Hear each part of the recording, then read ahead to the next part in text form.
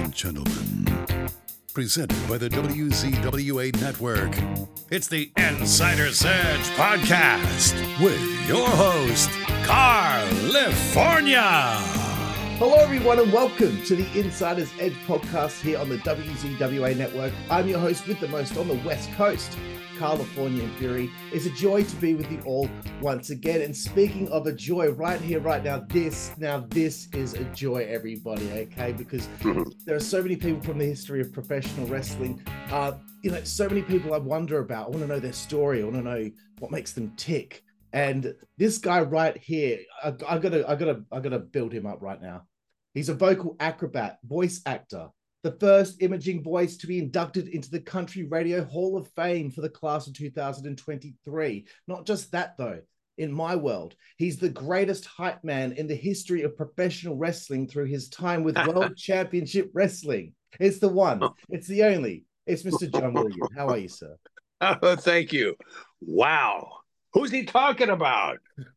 He's not in this room. Thank you, Carl. Wow, that's amazing. Thank you. You're very welcome. You're very welcome. Because look, but before I get into my questions, I have to say it up front. If I'm watching the weekly WCW Monday Nitro, etc., and we're getting towards that pay-per-view, they start hyping the pay-per-view with the adverts during Nitro. And knowing my mum didn't earn a lot of money, I knew that it would be real hard for me to get her to fork out the money for the pay-per-view, but it will get me so excited, these hype advertisements for the pay-per-views. And that's where I first discovered you and your voice. And honestly, I just wanted to say straight up, like, your voice made it seem so exciting and something that you needed to buy. And I guess that's why you got hired for that job. Well, wow. Well, that was one of my real intentions, if you want to know kind of what went into it, aside from the fact that it was a very nice contract while it lasted. Beyond that, I really wanted to rope people in and get them excited too, like I was excited. Absolutely. And I guess growing up, television, radio, music, that must have been quite a big deal for you. Yes, as a kid, I was really impressionable living in the Los Angeles area because I was under the antennas of, under the signal of all this great early television and radio. And it always intrigued me. As a matter of fact, I guess I would be the second generation to really be intrigued by the magic of radio and what some of those announcers could do. In the case of my dad, who always said that he wanted to be a big time, as he said, a big time radio network announcer. Well, that didn't turn out for him. I think one of the most impressionable moments for him in his childhood was when he heard live the War of the Worlds done by Orson Welles in New York in 1938, October the 30th, 1938. He remembers it so vividly that he would tell me stories about what he was doing in his kitchen in Charlotte, North Carolina. He actually walked out the back door and looked north on the horizon, thinking he might see some Martians landing, north of Charlotte, North Carolina. So yeah, theater of the mind, I would say, was really big to him. I think it exuded into my life too, and the things that I've done not only on television but on radio, and certainly what I did for WCW and the NWO too. And I did a lot of radio commercials for that, but I did mostly, I'd say, TV promos and merchandise. And this is before a website, so you had to give that real quick phone number, 1-866-WCW 8661 or something like that. Yeah. So it was always a bunch of numbers that were jumbled together. That's great stuff, John. And I want to ask you, like, as you're growing up, you have an interest in this field, I suppose. When did you first think that you had like a talent for voice work? Ooh, good question. I think not until I reached because I was in music, I was a real serious trumpet player. In fact, when I was first chair trumpet in every orchestra and band and marching band and symphony that I was in beginning in fifth grade. And so I took that really seriously. And it wasn't until I got to college in San Francisco where they had a small radio station there on campus. And I got absolutely zero credits for it. It was not a course, it was just the radio station was there. And I spent way too much time. I remember taking a tray from the cafeteria and going up there to start my shift at 6 p.m. And then I signed it off at midnight. Well, when was I going to do my studying? I, I basically didn't. But at the end of that year, I was offered a job by a radio network that was based in San Francisco, and they had a flagship station. And I worked with them for about 6 or 7 years. And I worked with some fantastic people who had a rich background in radio, who were really radio stars in their own right. When I was 20, 21 years old. Yeah. So I think that's when college radio is when it struck me that, well, perhaps I could do something with this voice. Absolutely. And you would have to do something with that voice, because I'm just listening to you talk to me right now, and you're not selling me anything, but if you were, I'd probably be buying into it. Thank you. You're very welcome, John. Is there anybody, in your field that you consider to have like inspired you or maybe influenced you in any way? Oh yes, I would have to say instantly the name. I don't know if Australians know this name, but it's Ernie Anderson. Ernie Anderson was arguably the greatest television promo voice, and he was on in I'd say the late 70s through the 90s. He passed away several years ago now, but he was the quintessential promo voice for network television. So Ernie Anderson, I'd say, is at the top. For radio communicators, there was a gentleman by the name of Ted Brown in New York. I think he was on WNBC New York. In my field, I guess there are people like Jeff Davis, based in Chicago right now, and he's a great promo voice. The late Brian James, he passed away way too young, and he was in his late 40s. And I was thinking about Brian, and if Brian had lived, Brian might have been the first one to go in to the Country Radio Hall of Fame in the category in which I set a milestone, which was the first. And you did your research. It sounds like I'm the first in imaging voice and voice acting to be so honored. Yeah, so that was kick the door down there for others to follow. But like I said, Brian James, if he had not passed away prematurely and kept another decade and a half, I think, because I think he's been gone about 15 years now. He might have gone in before me. Right. Okay. Well, there's some names there that I'm definitely going to check up and look into after this interview. So here comes the question. Before, like, I'm going to get into some WCW talk. Were you a fan of professional wrestling before there was any time that you worked for WCW? Well, that's really an insightful question. Really, I was not. I mean, I was intrigued by it. I remember watching as a kid and seeing some of these in black and white television early. I'm trying to think of George. Oh, I'm trying to think of his name. Some crazy name.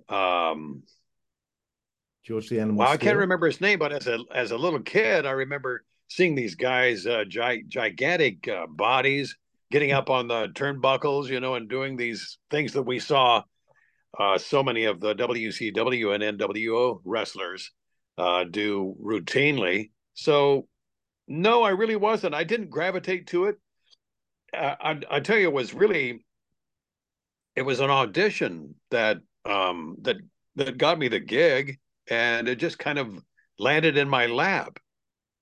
It really was something I didn't have to pursue. but I remember that I had to kind of fight my way through. Well, not fight. Um, I think I had a cut a swath in the panorama of voices rather quickly. Those who they could use instantly and locally in Atlanta. And so that was a little bit easier because I was actually reporting to a production studio in Midtown Atlanta when all of this, when I started with them in 1995. So I had a 6.5 year run with WCW. Right. So that's very cool. Right till the end. Of course. And, you know, who would want to replace you? That would be ridiculous.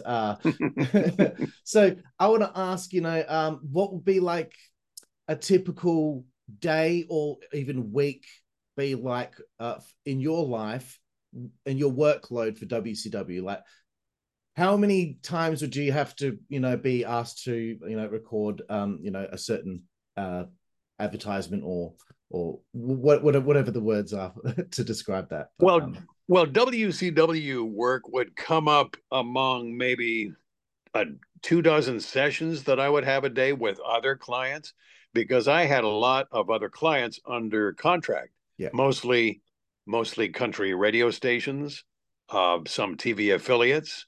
I was actually at the time in the last part of working with WCW, I was also voicing CNN promos, CNN and CNN International and headline news. And I would get orders from the different producers, especially on the day of the show. It seemed like they would wait till the last minute and then they'd get their what they call their promo packages.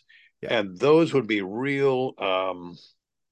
Now those were real kind of panoramic background, creating the mystery and the tension that was between wrestlers. Let's say, you know, like last week, Big Papa Pump, you know, that kind of thing. And Sting annihilated so and so in the ring. Can he get his revenge? You know, that kind of thing.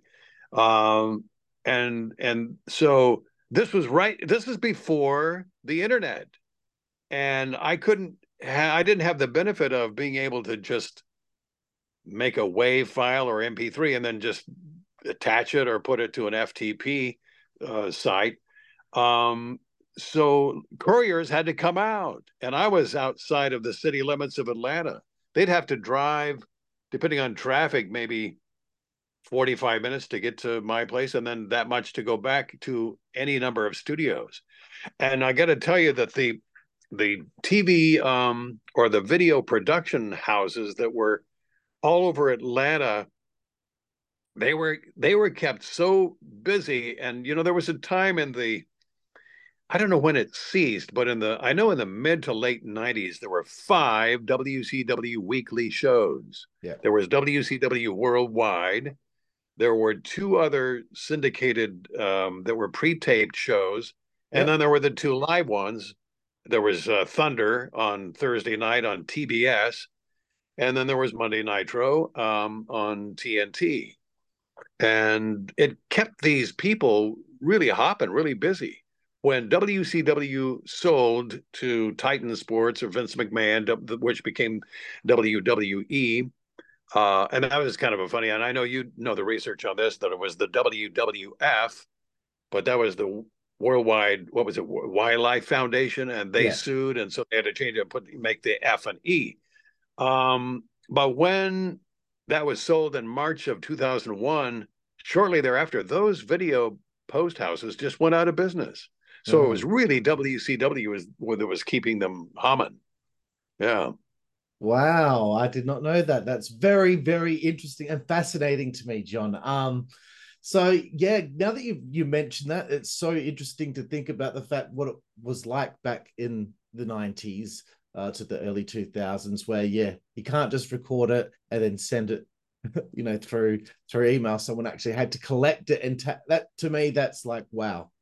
You kind of forget how difficult things were back then, but back then no one thought that it could get better, you know. So, yes, there was life before the internet. and we did it quite well.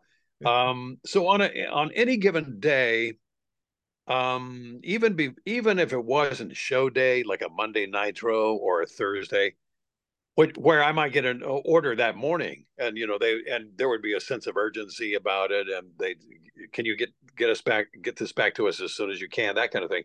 But there could be other sessions throughout the week or requests with, let's say, merchandising. It might be a quick read for something like become a Jericho-holic, Yeah, yeah. get your Jericho-holic T-shirt, that kind of thing. And that's where that number we slugged in at the end there. Call 1-800-866-WCW. No, it was call 1-866-WCW-8661. I still remember that number. We had to do the numbers. Like I said, no websites at that point. Yeah, that's amazing, because now, like, it's really dawning on me just how much your voice is or was all over their programming. Because you might be doing previously, what happened last week and what could happen this week. You're not only doing that, there might be a bit with the magazine, this month's edition of WCW Magazine, and you're hyping all the sweepstakes and things of that nature, and how much it costs to get a subscription. You might be talking about WCW Motorsports and what happened over the last race for the WCW racing team, etc. Now that I think about it, your voice was all over it. So again, every time you say WCW or NWO, I feel like a hit of dopamine. I love that. And another one, yeah, you were just conjuring up a lot of memories. Another one would be get your Nitro Girls calendar, And it wasn't just 12, it was something like 18. They had more girls than months. But they had a lot of things to sell. And like you said, there was the magazine back then. Of course, now it would be an online magazine, but you had to order things and wait a few days to get it in the mail. Yeah, crazy. Yeah, it's funny. As soon as you said the Nitro Girls calendar, now I remember the advert for it, and see, I could sense the different change in your voice, because you're telling us about this calendar. It's an enticing product for the males out there to buy. So you've changed your voice slightly. But then if you're hyping the upcoming WCW Halloween Havoc pay-per-view, you get a bit more deep and dark with it. So, I'm impressed, John. I can tell you've been watching YouTube. Every time I think about it, occasionally, and somebody had pointed it out to me several months ago, and they asked me, do you realize how much there is on YouTube? I mean, there's just hours and hours of material, not only the programming, and if you weed through, you can see some of those packages that I was talking about. Certainly the promos and the commercials, Halloween Havoc, World War III, Bash at the Beach, all of that, it lives on YouTube. Yeah, it's amazing. Great. It is great. I mean, I have pretty much on my hard drive, I have every piece of WCW programming from 95 to 2001. Wow. Congratulations, man. That is unreal. And I see you're a golfer. I see your bag of sticks in the background there. What? Yeah, tell me about your driver. I'm terrible. I am terrible. But it's fun. Well, we'll move on. We'll move on. It's fun to go play sometimes. Yeah.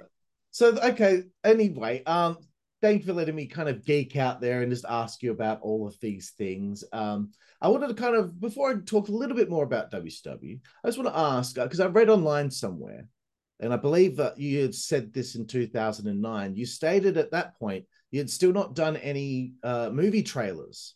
Has that changed since then?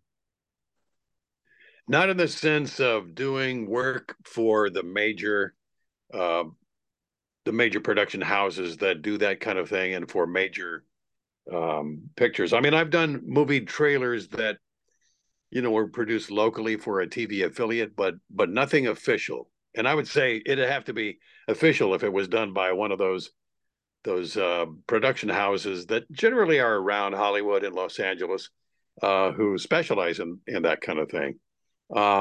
I was going to tell you one thing too about you, because you were asking about a typical day. Yeah.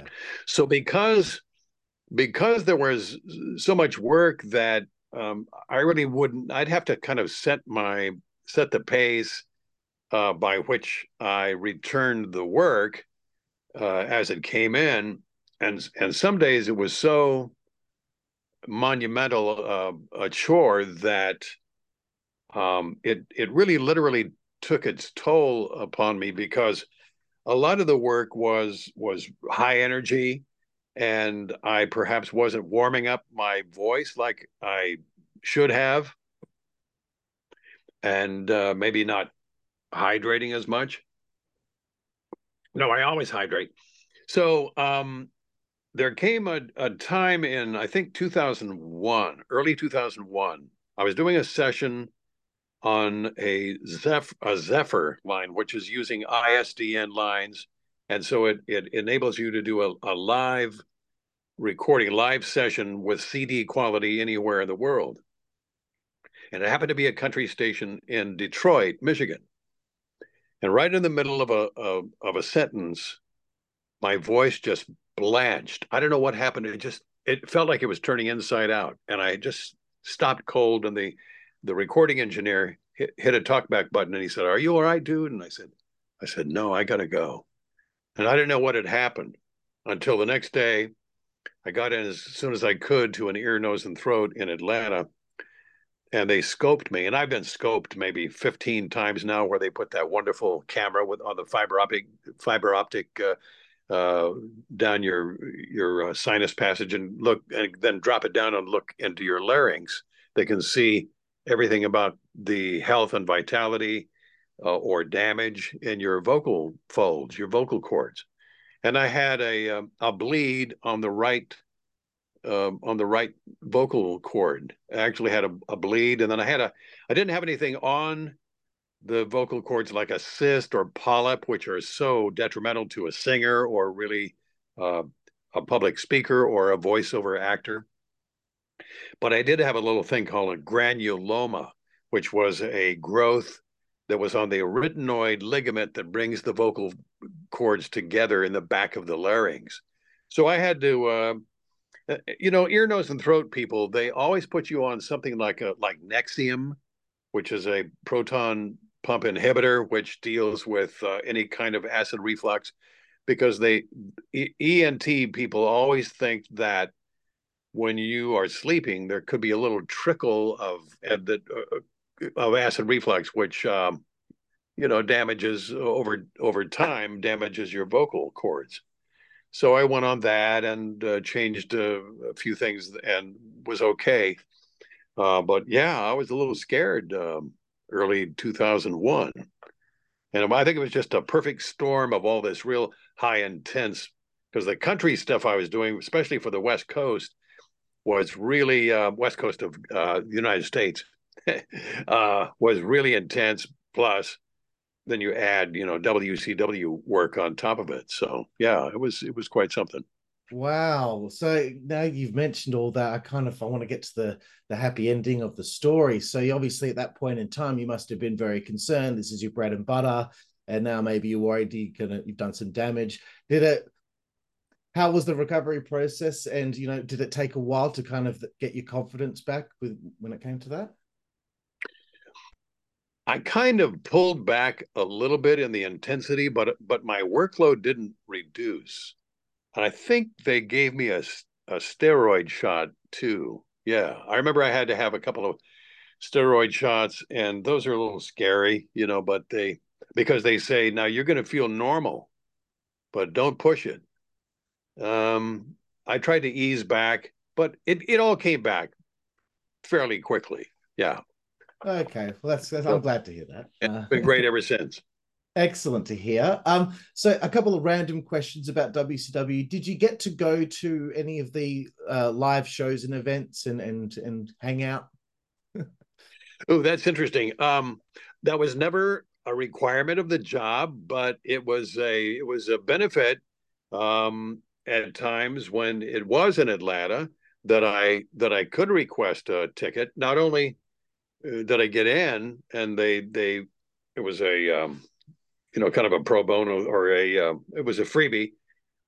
But people like Neil Pruitt, who was a fantastic writer, producer, editor, who I became friends with uh, probably in the mid '90s, and we're still friends to this day. I just had dinner with him earlier this year in January, and I did go on. I remember it was a very cold night, and I believe it was in late 2000 or early 2001. I know it was the winter, and our winter is your winter is hot. Ours was cold. It was a really, I mean, I remember it was sub freezing when we all, but it was sold out, and it was in the old Georgia Dome, which has been replaced by the Mercedes-Benz Stadium downtown Atlanta, where the Atlanta Falcons play, and they have major concerts there too. But that was a night that I remember a country star, Mark Wills, said, "Hey, I'm going to be there too." So we met up.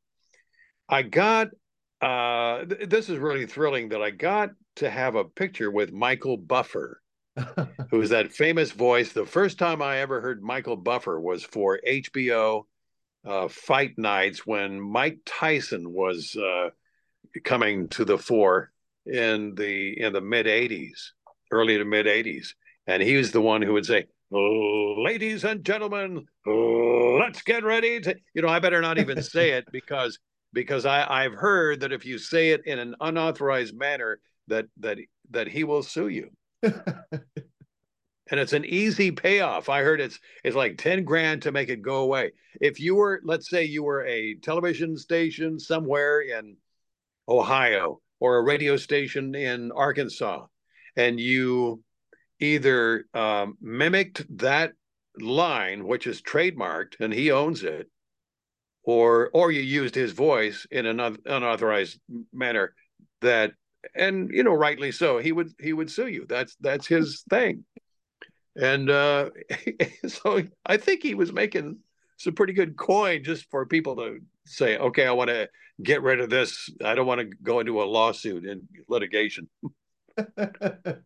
I heard a rumor. I don't know if it's true that he got, every time he did it on Monday Nitro for the main event, he got paid $20,000 every time to, and he only introduced one match, was the main event. Dave Penza did the rest of the show, but Buffer came up for one match. That's the first time I've heard that, but I wouldn't put it past him. Yeah, I'm sure Guy Evans might know what the correct number is there for the price, but I have no idea how he has so deeply and thoroughly researched to the extent that he has. It's just astounding.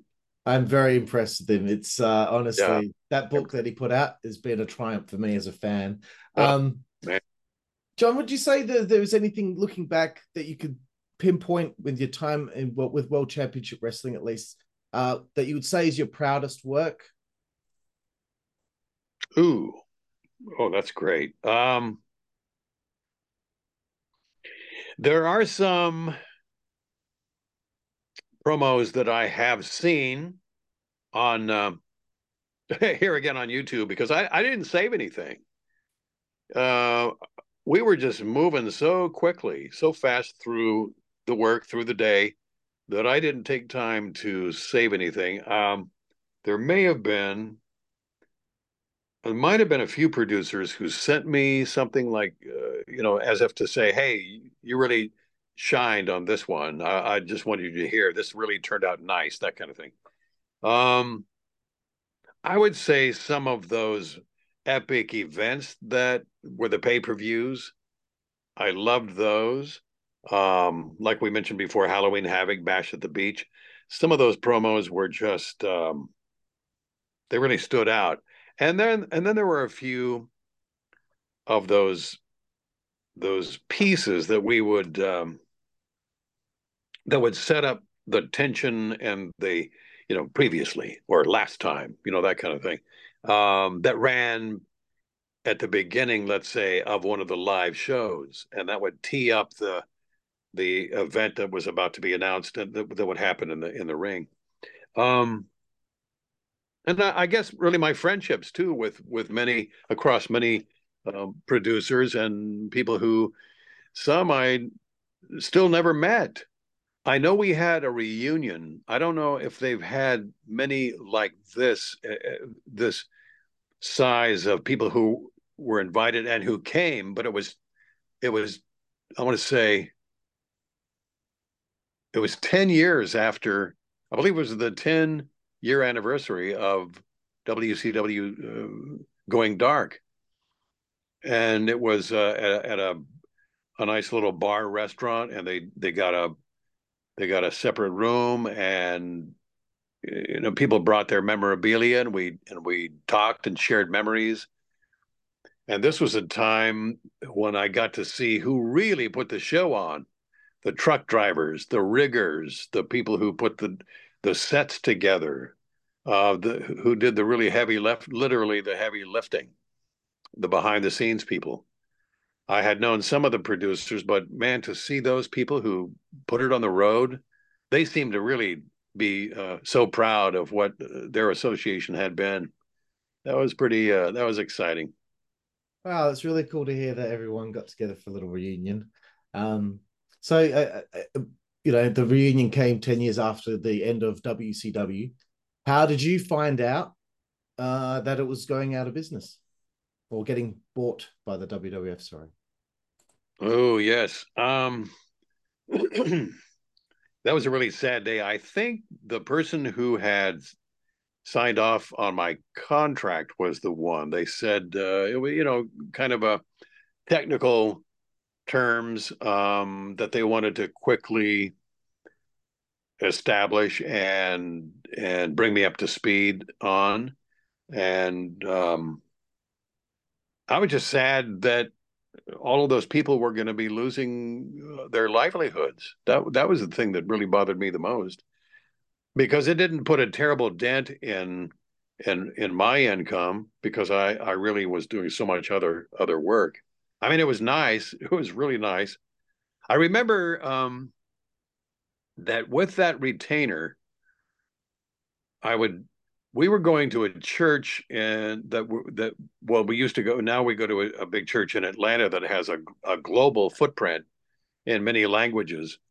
As a matter of fact, there's a Leading the Way UK, and there's a Leading the Way Australia, and a big presence because our pastor, who was Egyptian born, but he was trained in Sydney. He made his way from he was an immigrant. He got out of this is going down a rabbit hole, but this is very, very exciting. He got out under Nasser when Nasser was a dictator right before the 6-Day War in 1967. So he was a teenager. He could have been imprisoned really for leaving the country. There was a law against it, people his age, but miraculously he got out, went through Beirut, Lebanon, and then from there he knew he was going to go to Sydney, because he wanted to be trained at this wonderful Fuller Theological Seminary in Sydney. So he's got a real heart for Australia, and that's where he met his wife of over 50 years, in Sydney. Wow. Yeah. So what was I saying about Australia? So we were going to a church previously, and they had a building program, and I remember we donated at least all of it or the majority of it for a long time. Now, this is amazing. This is how I see the fingerprints of God in my life and in my career. And that is that I suddenly got all this extra Turner business, because WCW was owned by Turner. It was a Turner company. I started getting work from TBS, from Turner South, and then CNN.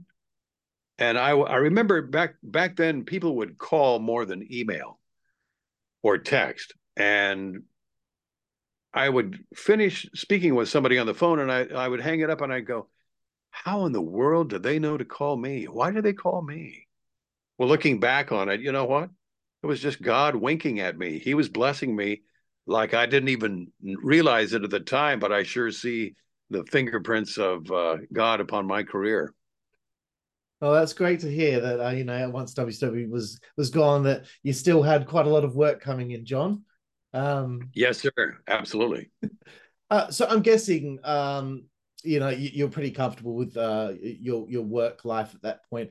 You never had the WWF or WWE reach out to you to do any work for them at all?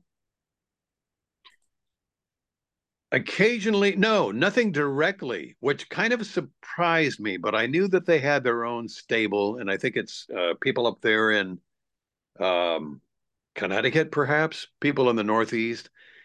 I'm sure they were happy with it, and maybe they just wanted to keep that distinctive sound that they had established, and I understood that.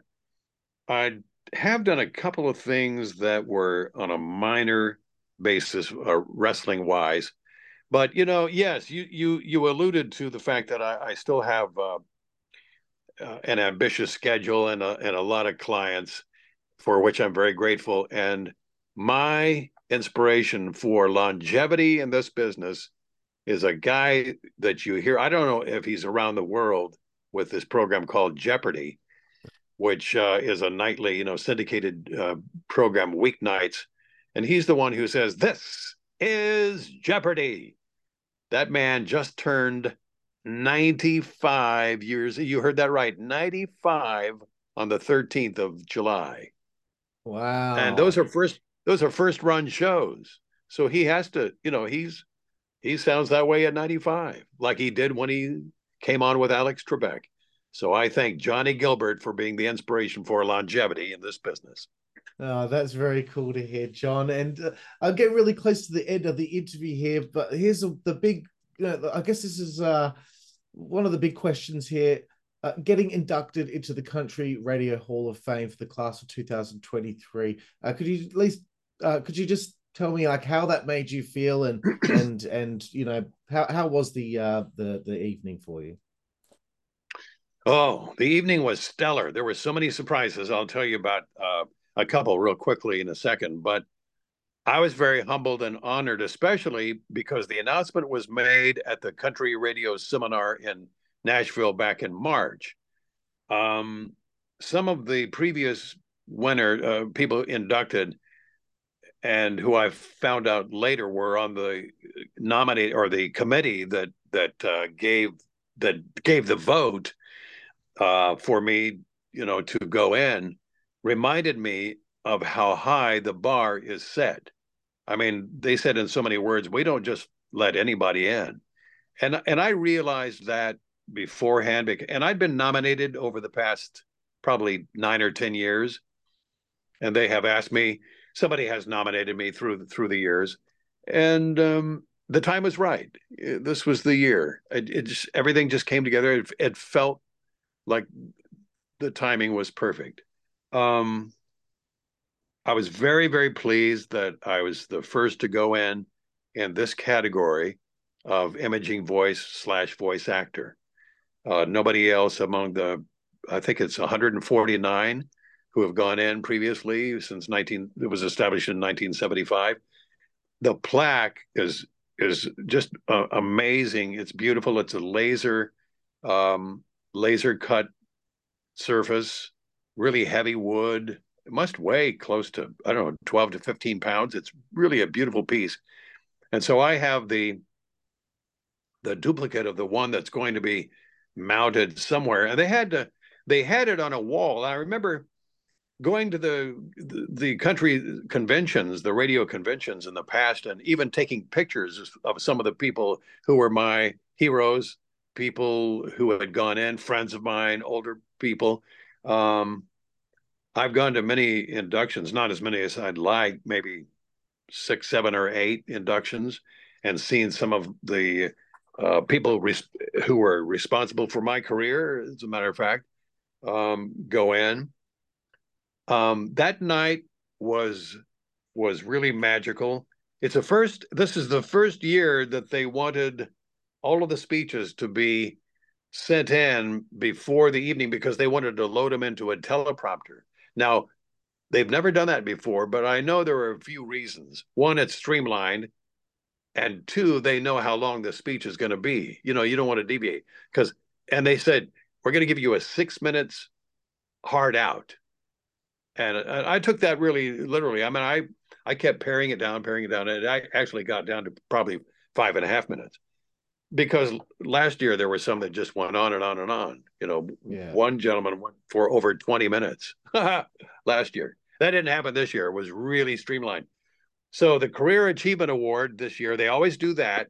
They have a President's Award and the Career Achievement Award, and that one went to Barbara Mandrell. And there were some fantastic local musicians, local guitarists who happened to also be singer-songwriters. One of them wrote a big hit for Eric Clapton. I couldn't believe. I went up to him and I asked him. It was Gordon Kennedy is his name. Look him up, Gordon Kennedy, and see what a prolific songwriter he is. And I said, you know, one of the guitars seemed a little deeper than the other. And he said, it could be this because I've tuned it down one full step. And he said I said, is that a Martin D28? He said, it's a double O. It's a Martin 0028. And all of a sudden he started playing these chords and I got chills instantly because what he was playing was Change the World. Eric Clapton. He wrote that on that guitar for Eric Clapton. Wow. It was unbelievable. So these two gentlemen backed up on guitar, backed up Trisha Yearwood. So Trisha Yearwood was special guest, and she sang 2 or 3 of Barbara Mandrell's classic, her iconic songs. And then on the last verse and chorus, out in the corner, out of nowhere, I didn't even know he was in the room, Garth Brooks shows up and sings with Trisha. And then they both said some very beautiful things in tribute to and looked at Barbara and brought her up on stage. Yeah, that was a magical moment. Wow, great night. That's great to hear, John. I'm so happy for you that you got to be given such a nice thing as a Hall of Fame award, because kind of solidifies what you've spent your life's work. It solidifies that you made it. You made it. Thank you. It was a confirmation. Yes, it was. Very cool, John. We're getting to the end of the interview here now. I just got one final segment here about finding out about your favorite things in life. The first one, though, do you have a favorite professional wrestler? Ooh, I'd have to say maybe the Steiner brothers, if I could say 2. And if I could say 1, it would be Scott Steiner.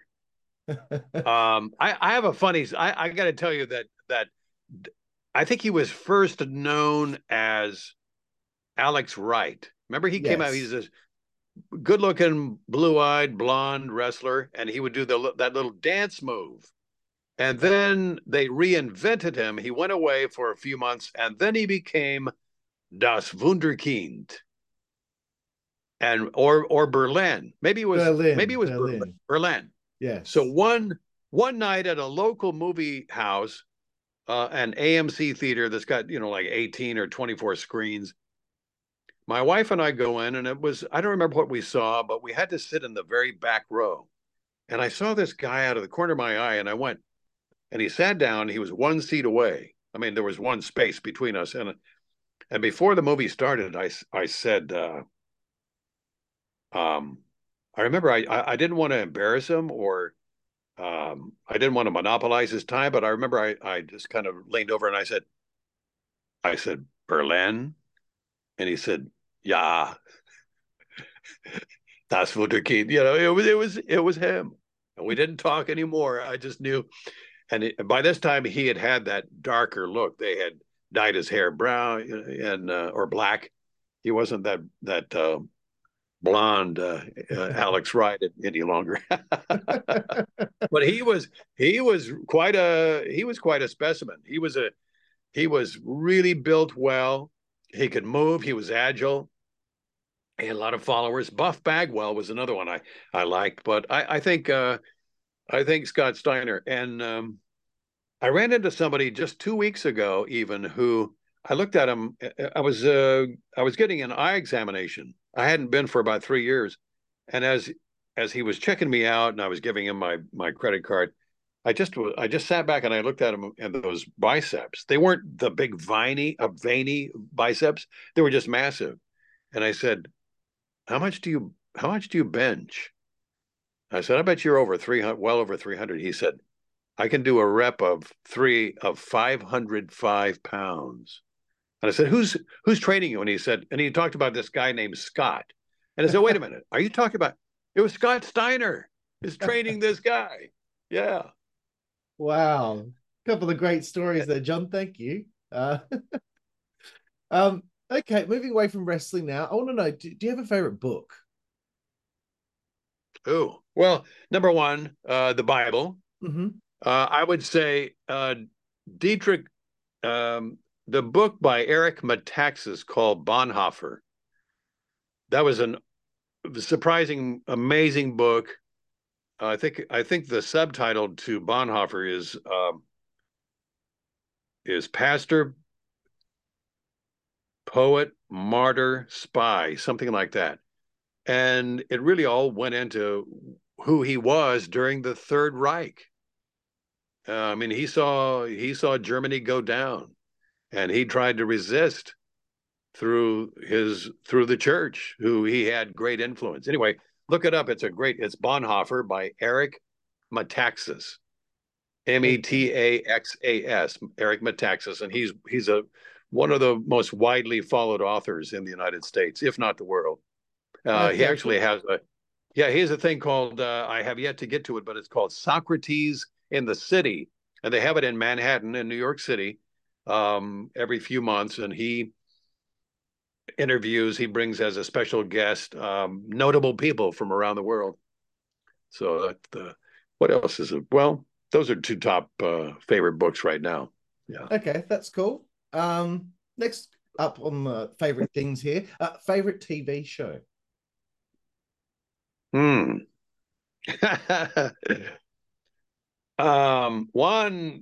is of late, Gutfeld on the Fox News channel, and it's a late night show. It was on at 11 p.m. Eastern. Now they've moved everything down into more prime time. It's 10 p.m. But what else do I love? I loved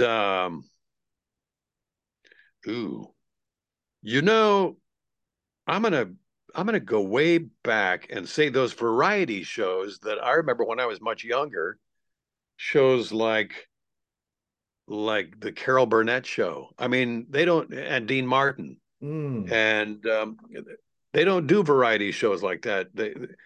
We ended up getting lazy and getting cheap by doing all of those situational or those reality shows because Yeah. they are so inexpensive. But there was nothing like TV shows like that. Seinfeld was smart TV. That was wonderful.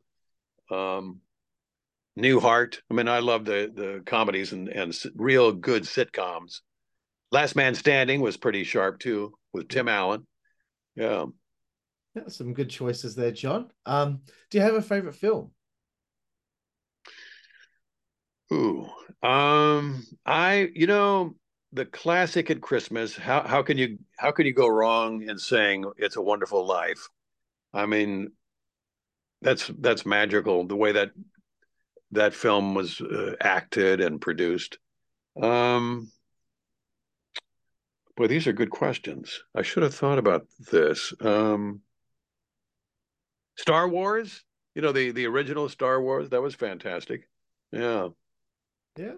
I'm not so much for all the CGI. I want a real Mm, story. I want something well acted and a great story.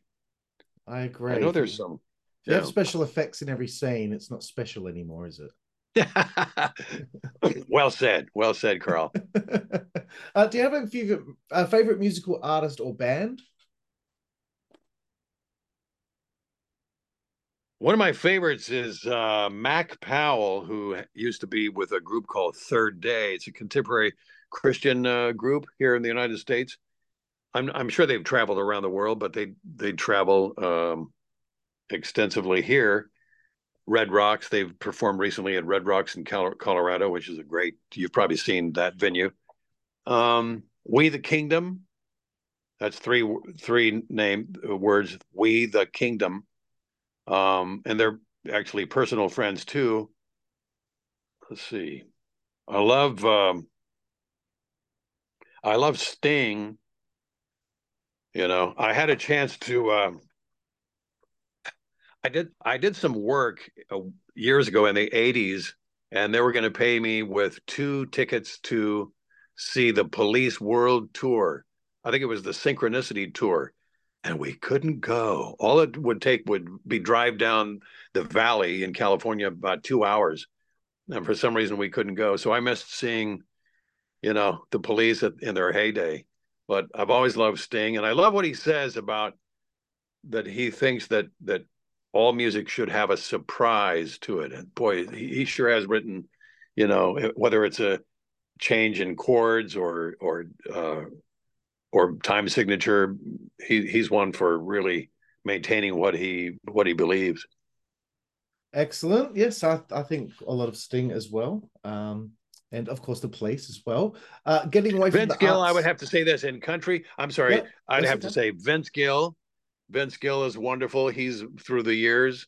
Garth Brooks as well. Yep. Keith Urban, from down under. From down under. Put a little Keith Urban on the Barbie. Oh dear. Okay, getting away from the arts now, John. Do you have favorite food? Oh, I like a really good, substantial fillet. A prime piece of meat, and I'll wait, to have prime. I like a good burger too. Italian is great. Pasta is great. Yeah. Salmon. Love seafood. Seafood of all kind, but I think salmon. And the way my wife makes it is so good. Lovely. Do you have a favorite place to eat on the road or a favorite restaurant?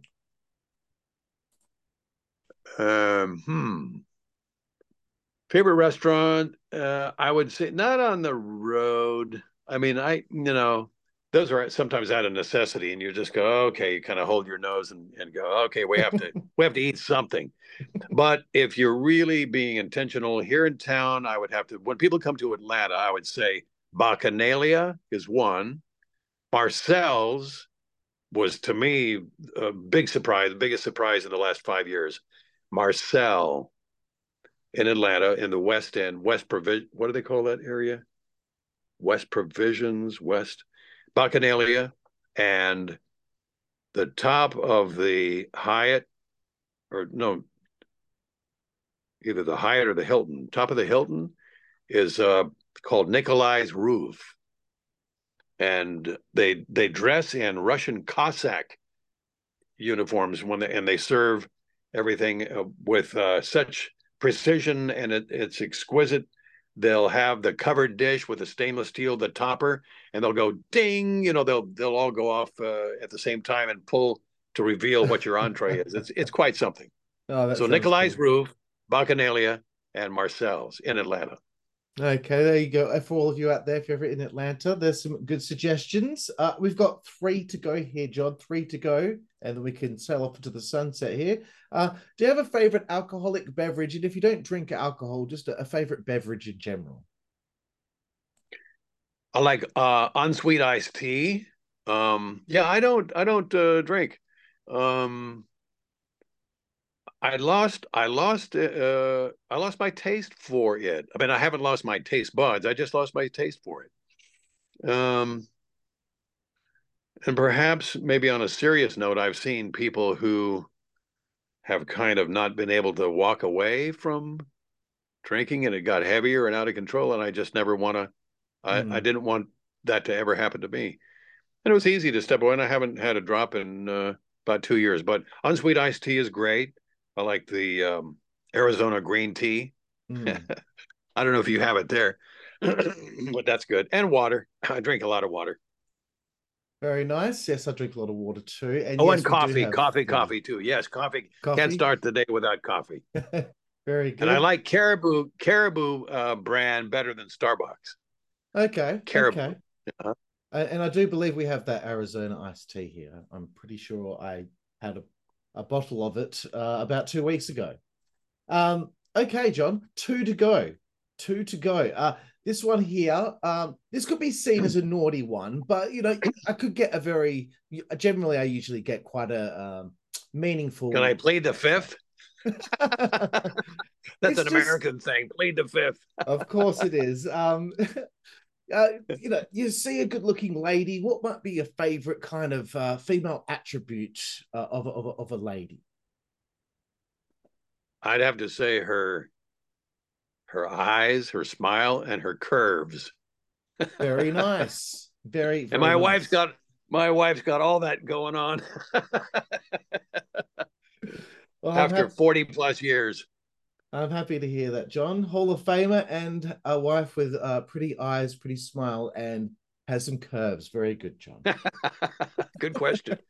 And the last one, John, and I think you're not going to be able to answer this because I have a feeling that maybe you don't do this, but do you have a favorite curse word? I don't think you curse. That's interesting. No, I don't. And it really turns me off. And I'll tell you where it really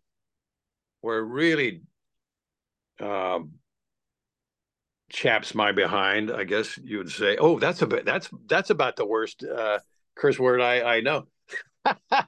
No, what really gets under my skin is when I realize that voice actors, announcers, if you will cuss out a producer or whoever wrote this, and they'll start complaining on microphone to the person who wrote it, and they just take out they let their disgust spill out. Well, I never wanted that to happen because those things live, and somebody's going to put them on the internet, and they are on the internet. That'll live forever. So that'll be your legacy. That's why I never fell down in that trap. Well, I don't know, John. You just said chaps my behind earlier, so now I've got that on you, my friend. John, it's been so nice having the opportunity to talk to you here tonight.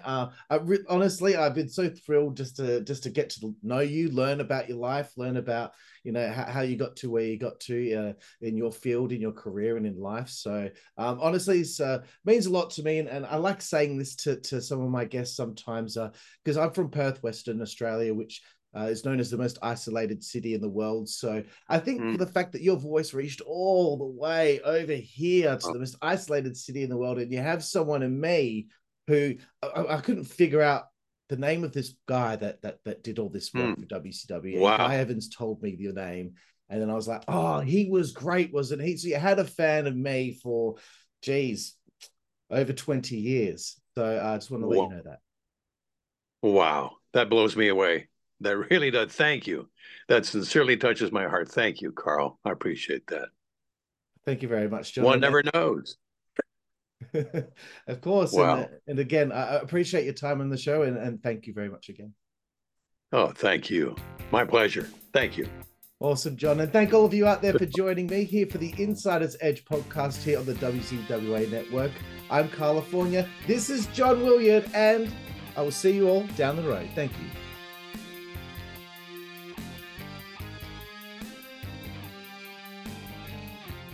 I'd rather not, King. Fuck. What? You don't want a standing ovation from your hometown, JR? Come on. Come on. It smells fishy to me, Vince. Network, that's the way we play. Good God Almighty. Network, that's the way we play. Get puppies. Network, that's the way we play. Get. The following announcement has been paid for by the WCWA Network.